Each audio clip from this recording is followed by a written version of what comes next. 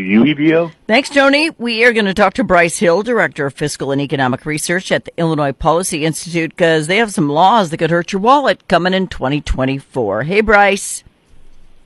Hey, Fawn. Thanks for having me. Yeah, thanks for being here. You know, I hate to be always, Debbie Downer when we talk about policies in Illinois. We did have, a manufacturing thing on that was really good news for Illinois not too long ago, but now we're back to what are they thinking? So what are the laws that could hurt people in Illinois in the upcoming year, this year? Sure. So we have at least 89 new laws that took effect on January 1st.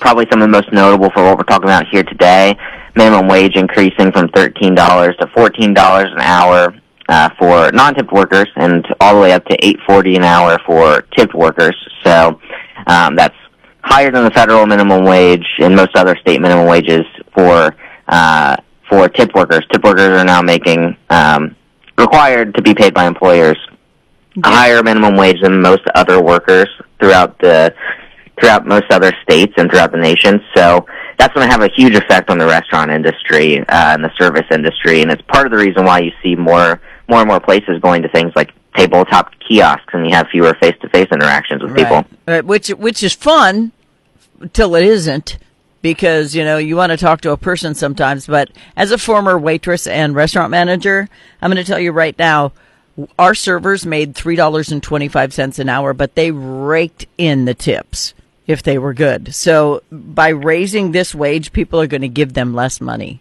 They really are, because the prices have to go up. Absolutely. And we saw Chicago just recently pursuing a resolution to bring the tipped minimum wage in line with the standard minimum wage. And servers in the industry spoke out against it exactly because of this reason. They're concerned of how their employers are going to have to pass on these costs, because it's essentially almost a doubling of labor costs for a small business. And then so that means higher prices. And when customers see that and they know that the increase is going to pay for wages of the employees in a traditionally tipped industry, they're concerned about whether or not their tips are going to remain in place. And they may in some cases, but they may fall. They're going to fall. They're going to fall. Yep. And so that's one automatic, the automatic tip thing that people do too, like if you have children, they charge you an extra 6% or whatever. That kind of stuff needs to stop. Anyway, whole different topic. Anyway, indoor vaping, I didn't know that was a thing. I thought it was like smoking. Yeah, so now it's banned in all public spaces. You'd face a penalty up to $250. Wow. So it will be treated essentially just like smoking. You have to do it outside. Just really another way for the state to nickel and dime you. I don't have much of an opinion on vaping inside or outside. But that's a new one that's taking effect. And then the last one I think that could really have some big effects is new homes and residential buildings are going to be required to put in electric outlets for EV chargers in residential unit parking spaces.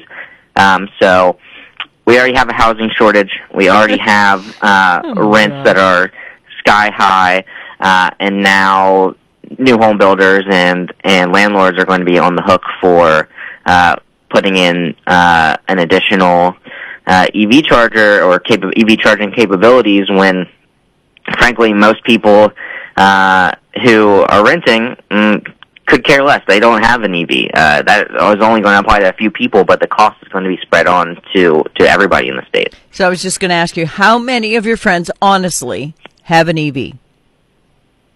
I have a couple, but it's a pretty low percentage. I know probably, I know 10s, 20s, 30s, 40s, 50s of thousands of people. I know a lot of people. And of all of them who are close to me, there are a lot of hybrids, but I know 3 people who have an electric car. 3. So let's make everybody pay for it, right? Yeah, I think the most recent figures I've seen is we have something close to 3.5 million electric vehicles on the road, compared to almost 300 million total vehicles. So we're looking at about 1% of the population driving an EV. It's a very, very small percentage. And it's just another way that the state nickels and dimes its residents. And like we talked about last time I was on, the state's shedding population like crazy and has been for a decade now. And it's because of this little ticky-tack stuff like this. You know, when I hear words like we've installed 150 new laws, I sometimes wonder if people go to state governments as reps and senators just to have some sort of check mark on their list of things they want to do in their life with having a bill passed in a state, even if it's innocuous and unnecessary. It's just some sort of badge of honor to get a bill passed, which creates a new law for a lot of us who don't even know we're breaking that law because we don't even know it exists. It's weird to me. Well, there's definitely some of that. There's definitely highly motivated special interest groups, particularly in the state of Illinois, that are self-serving, that are seeking to enact some of these changes. And then there's also, on top of that, ambitious politicians who, might be holding state office in the state of Illinois, who might be seeking higher office, and they're looking to use some of this for future, campaigns, and to tout their accomplishments. So we have almost a perfect storm of all three going on here in Illinois. That's villainous. It always is. It's crazy to me the way that Illinois taxes its people. But when you rent, you're renting because in some mentally deflated capacity in this country, the bank won't give you a loan for a $950 mortgage on a house, but you can go spend $1,200 on rent in some places. It doesn't make any sense.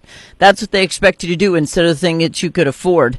And now rents are going to go higher in Illinois if they have to install these EV chargers because they've got to pass on that money. Yeah, it's not coming out of nowhere. It's not coming. They're not going to eat from some boogeyman. Big developer. The cost is getting passed on to everyday people, the renters, the new homeowner, things like that. People that are just trying to make ends meet are ultimately the ones who are on the hook. And like we said, 99% of these people don't even have an EV to charge with their new EV charger. Stupid. All right. Where do people go to see all of these 150 new laws in Illinois? IllinoisPolicy.org. You can find us there. You can find us at Illinois Policy on Instagram, Facebook, Twitter, X, whatever you want to call it. You can find all this stuff, much, much more right there. And get ready to sit down and read for a while because there's 150 of them. Bryce Hill, Director of Fiscal and Economic Research, Illinois Policy Institute. Those are the three top ones that could hurt your wallet in 2024. Trust us when we say there are a lot more. Thank you, Bryce. Happy New Year. Thanks so much, Fun. Happy New Year to you. Okay, bye-bye.